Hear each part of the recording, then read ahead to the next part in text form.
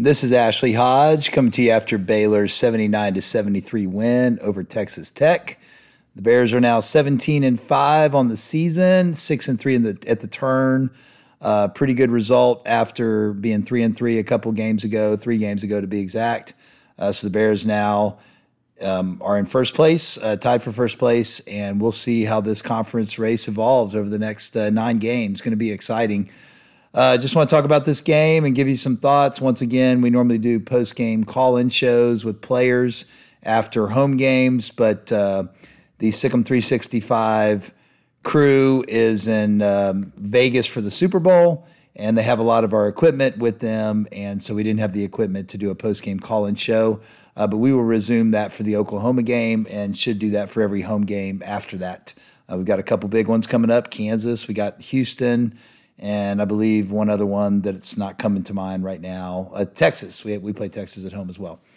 So here's some thoughts. This was a game that Baylor, especially in the second half, seemed to have in control, and it was a little too close. Just based on the Bears having like a 15-point lead with about 3 or 4 or 5 minutes left, and then just let their foot off the gas a little bit. So I was disappointed that they didn't finish better than they did. They did a lot of things well. Let's talk about what they did well. First of all, they just crushed Texas Tech on the glass, 33-24. That's a great number. You love that. They won the turnover battle, turned it over 11 times. Texas Tech turned it over 14 times. So that's good. And they end up with 9 steals. RayJ Dennis, very active hands, 4 steals for him. You love to see that. They did pretty well from the free throw line overall, 24 for 32, 75%, shot twice as many free throws as Texas Tech did. And we got to give a shout out to Yves Missi, 7 for 8.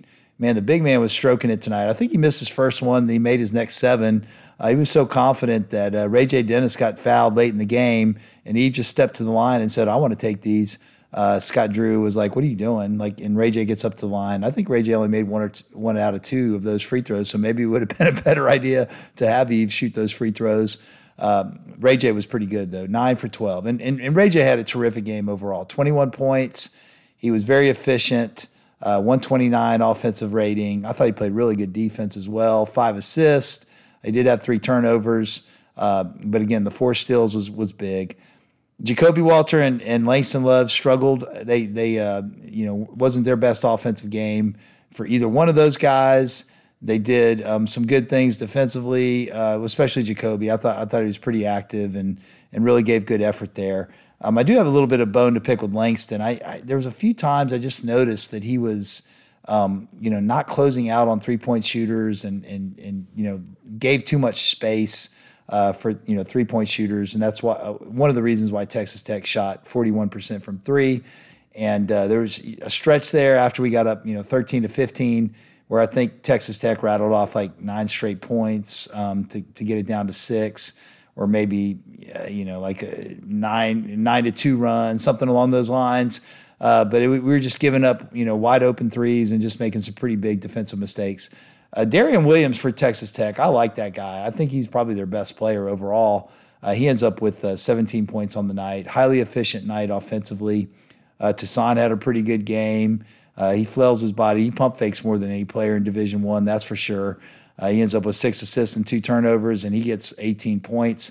Off game for Pop Isaacs. Man, the students were giving Pop the business. They kept chanting 17 in reference to the sexual assault accusations against him of a minor, and they also were no means no. Were booing him every time he touched the ball. Might have rattled him a little bit because he definitely had a game that was less than his characteristic game. He's a leading scorer at 17 points a game, 18 points a game, and he only scores 11 tonight and 81 offensive efficiency rating. He has 4 turnovers, so he struggled a little bit. The Texas Tech is, lots of rumors of the flu passing around. Warren Washington, their big man, didn't play. I think Grant McCaslin, their head coach, had the flu as well, and maybe some other players recovering from it. And the Bears took advantage of them not having Washington. They were rolling out, a few bigs in there, and they got in foul trouble. I believe Jennings was one of the guys that played a lot, and then Lindsey was their other guy, and then they played Yalaho Sum, a freshman. Actually went to the line. His stroke looked pretty good and took a three as well, but he only played 5 minutes. A good win for the Bears. I mean, this is every team that they play in the Big 12 is tough. Texas Tech had put a pretty good resume on paper prior to this game.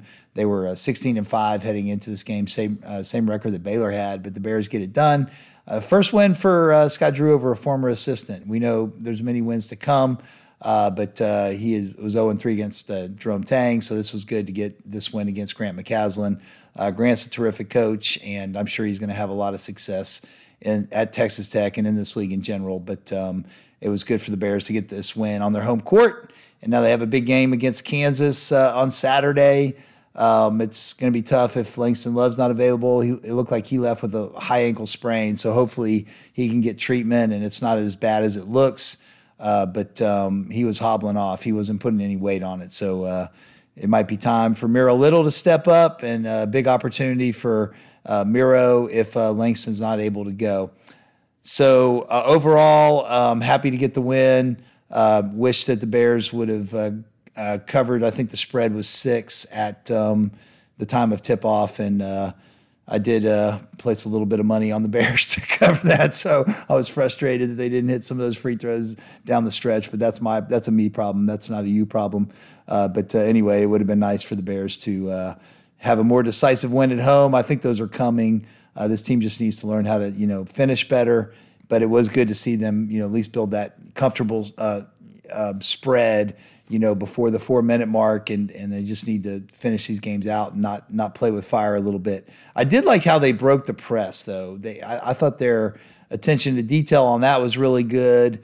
They got the ball to RayJ. RayJ, made some good decisions there, and the Bears got fouled, went to the foul line, and made most of their free throws tonight. 75%, you'll take that. So that's a good number, but you'd love to see just closer to 100% down the stretch, especially because your guards are shooting it, and your guards are typically the best free throw shooters on your team. So overall, love the effort. I thought Jaden Nunn played a really good game overall. I thought he was active. Love his energy driving, 14 points for him, and looks like he had 5 rebounds, 2 assists, did have 2 turnovers, had a steal, got a charge, drew a charge on Toussaint at a critical moment of the game. That was a big play. Jalen Bridges, kind of a quiet night tonight, 7 points for him. Just not his normal productive night. Yves was big, 17 points, highly efficient game. 5 for 7 from the field, gets 7 rebounds, has a nice block early in the game, a steal, only 1 turnover. Good numbers. Josh plays only 13 minutes and scores 4 points, had a couple layups. So that was good. Just another win for the Bears, and Kansas is up next. That's a big game. College Game Day is going to be there. We'll have plenty of previews about that game, but for now, I'll just write up some comments about this game, and we'll take it from there. You've been listening to a Sikkim 365 podcast with Ashley Hodge after Baylor's 79-73 win over Texas Tech. Sikkim Bears.